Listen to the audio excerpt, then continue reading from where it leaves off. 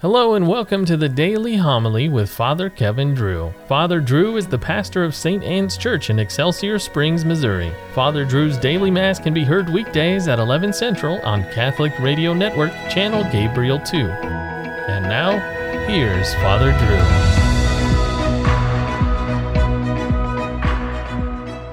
Drew. A reading from the letter of St. James. Blessed is he who perseveres in temptation. For when he's been proven, he will receive the crown of life that he promised to those who love him.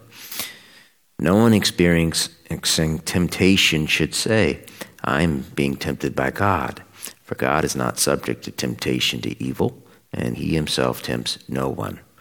Rather, each person is tempted when lured and enticed by his desire. Then desire conceives and brings forth sin, and when sin reaches maturity, it gives birth to death. Do not be deceived, my beloved brothers and sisters. All good giving and every perfect gift is from above, coming down from the Father of lights, with whom there is no alteration or shadow caused by change. He willed to give us birth by the word of truth, that we may be a kind of first fruits of his creatures. The word of the Lord. Blessed the man you instruct, O Lord.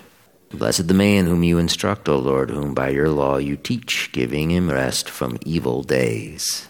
For the Lord will not cast off his people, nor abandon his inheritance, but judgment shall again be with justice, and all the upright of heart shall follow it. When I say my foot is slipping, your mercy, O Lord, sustains me. When cares abound with me, your comfort gladdens my soul. The Lord be with you. A reading from the Holy Gospel according to Mark. The disciples had forgotten to bring bread, and they had only one loaf with them in the boat.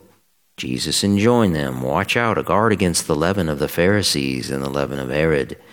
They concluded among themselves that it was because they had no bread. When he became aware of this, he said to them, why do you conclude that it is because you have no bread? Do you not yet understand or comprehend? Are your hearts hardened? Do you have eyes and not see, ears and not hear? And do you not remember when I broke the 5 loaves for the 5,000, how many wicker baskets full of fragments you picked up? They answered him, 12. When I broke the 7 loaves for the 4,000, how many full baskets of fragments did you pick up? They answered him, 7. He said to them, do you still not understand? The Gospel of the Lord.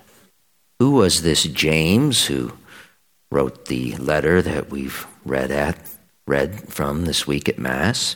And when did he write the letter? Was he the James of Peter, James, and John fame? No. That James, a son of Zebedee, is known as James the Greater because he is mentioned more in the Gospels. The James who wrote the epistle we are reading at Mass is known as James the Lesser. He was Christ's cousin, his mother being one of the Marys at the foot of the cross on Good Friday.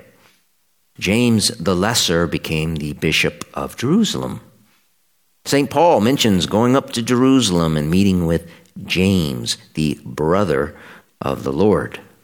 Brother meaning cousin or kin.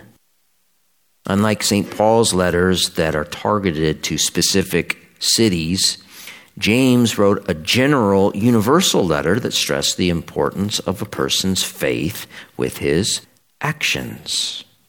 Faith and works. Faith without works is dead, James wrote in chapter 2 of his epistle. James wrote with authority, further evidence of his apostleship and bishopric. He was martyred around 62 AD. So we know his epistle was written before that, which was only around 30 years after Christ's death.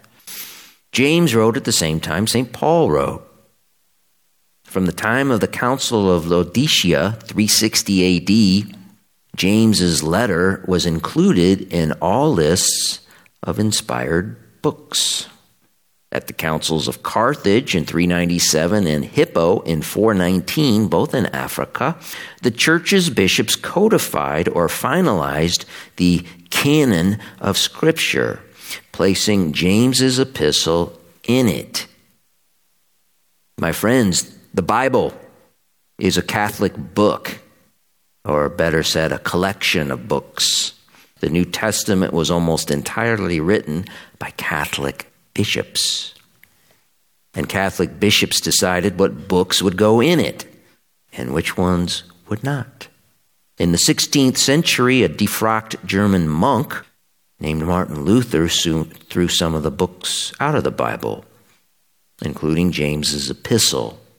The faith without works is dead line from chapter 2 did not mesh too well with Luther's newly invented doctrine, his great new reset, his build back better, that we are saved by faith alone.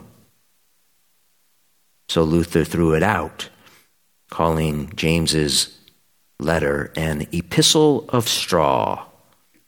Understand, the Bible did not just drop out of the sky. No, the church gave it to us. One needs to understand and never forget this. That will embolden his Catholic faith. So as James writes, he will not be deceived.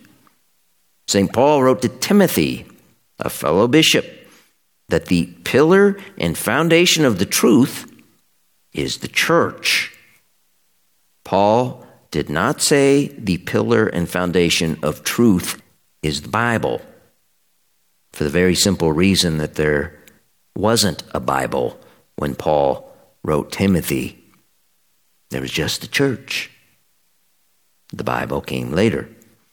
The church gave us the Bible. The church then is the sole arbiter and interpreter of its contents. We can have faith that the magisterium, the teaching office of the church, that the letter of James is not an epistle of straw.